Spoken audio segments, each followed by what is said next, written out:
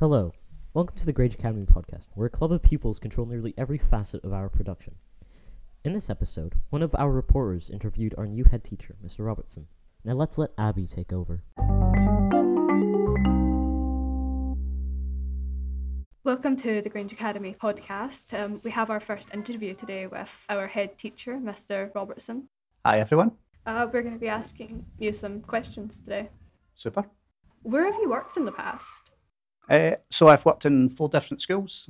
Started in 2000 in Mark College, moved to Isabelle Academy in 2005, moved to Loudon Academy in 2015, and then joined Grange in March of this year. Yeah, we're really happy to have you here. Thank you. What made you actually want to become a head teacher? Probably back when I was a teacher, I didn't really see myself as a principal teacher, and an opportunity came up. Went for it in an acting capacity, really enjoyed it, and probably could see myself doing a principal teacher for the rest of my career.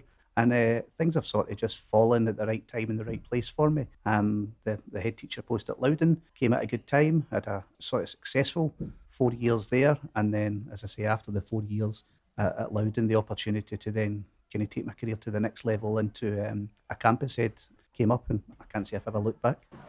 So you would say that it was just kind of like fate becoming head teacher on campus?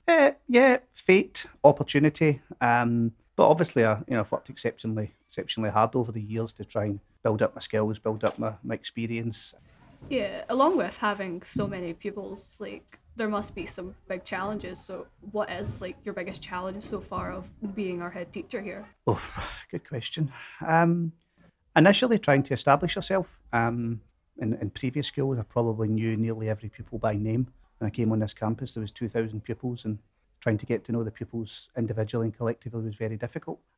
Also, a staff of probably close to 100 teachers in Grange, plus all the ancillary staff round about that, and that's not even mentioning Park School and Annan Hill. So probably trying to establish yourself and getting to build those relationships with pupils, parents and carers was difficult. But 9 months down the line, by no manner of means there, but I'm probably in a far better position than I was certainly back in March. So yeah, we've noticed since you've came, we've got an assortment of clubs that we didn't have before, which are accessible to both juniors and seniors. Because for a while, 4th year was kind of you're not really a junior, but you're not really a senior, and that year group was kind of left out. But we've noticed since that you have added a large variety of clubs and after school activities for us to indulge in.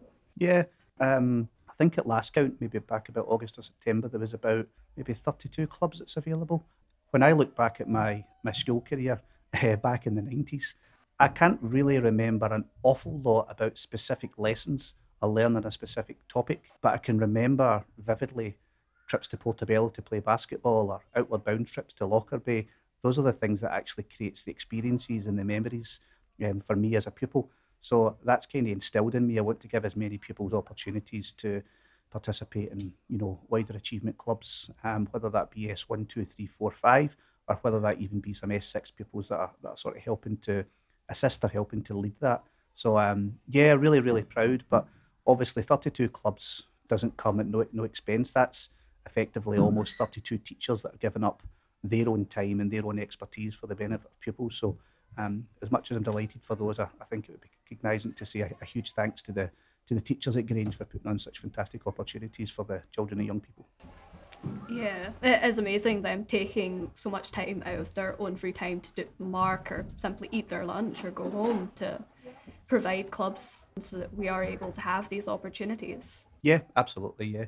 And hopefully as the success of these starts to build, we see more clubs coming on, because I've had senior people say, "Oh, Mr. Robertson, I've noticed we've not got a club for, I think it was first aid. Do you mind if we do that?" No problem at all. Got involved with someone from St John's, got involved with a science teacher, and then we've got another health course up. So yeah, always opportunities to expand those to give further opportunities to pupils. Yeah. Are there any other changes that are in the works to make to this school to make it even better than it already is? Yeah. We've got a very comprehensive improvement plan in the school. I won't bore you with the details of that because I could talk about it for the next 2 weeks. But the kind of 4 main areas that we're concentrating on is pupil attainment. So we want to make sure that pupils leave here with the very best set of qualifications that they could get so they can go into their chosen career. Yeah, I've heard about the RAP program and along with some others. Yeah, so RAP program's part of that to make sure that all pupils, doesn't matter your background or your academic ability, that you achieve the very best that you can. So attainment's is one of the priorities. Second one is about health and wellbeing, to make sure that we've got appropriate systems, behaviour, routines, access to supports for pupils and staff. The third one is about closing the attainment gap, as I said earlier on, similar to the RAP programme, to make sure that all pupils get the very best out of Grange Academy. And the the very last one is on, it's about employability skills and positive destinations. Yeah. As you know, like when you first joined, pupils were all having a conundrum about uniform, but what's your opinion on pupils having their own creative spin on the uniform? Yeah, we recognise all children and young people for their sort of unique and individual talents and abilities, and it's important that pupils get to come to school and don't feel as if they're part of a machine as such. For me, the number one reason behind uniform is about health and safety. I want to walk down the street in the school and the corridors, and I want to be able to identify, yeah, that's a Grange Academy pupil. So it's about health and safety first and foremost. And if there's an intruder in the school and they're wearing jeans or a tracksuit or something, it's easy for me to identify and obviously do something about it. I've got no objections whatsoever if pupils want to have pins or badges or their own spin on uniform, as long as it still conforms within the rules of our uniform, and pupils can still be easily identified as a Grange pupil. We can add some non-school related questions. What's your favourite animal? See, this is going to make or break our relationship right here. What is your favourite animal? Without a single shadow of doubt, my favourite animal is a dog. I could tell you what my least favourite animal is. What? A cat. Oh, I'm sorry. Is the relationship broken? Yes, but what is your opinion on ducks? I quite like a duck pancake. Probably one of my favourite Asian foods, yeah. Duck pancake, yeah, enjoy that. I meant the beautiful creature living not on your plate to be eaten. Sorry. Yeah. I like them before they're on my plate as well, yeah.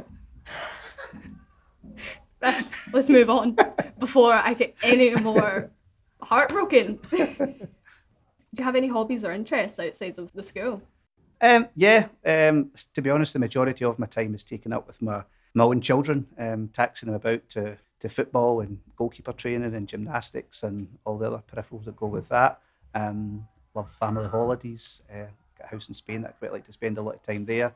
And sort of my main hobby is either not so much playing sports these days because fitness isn't what it used to be and probably don't have the time, but I enjoy sort of watching a lot of sports and spending some time. But as we wrap up this lovely interview, what does 2023 hold for Grange Academy? Hopefully continue in the same vein as August. Kind of opportunities for pupils continue to thrive in terms of extracurricular opportunities. So a continuation of what I described earlier on in terms of an improvement plan, and obviously hoping to build more momentum round about that. Yeah. Thank you for taking time out of your busy day, obviously, to come sit down and have a chat with me. It's greatly appreciated. Oh, appreciate the time for the interview. Thank you. Thank you. Thank you for listening to the Grange Academy podcast. I hope you enjoyed our episode, and there's more to come soon. Bye.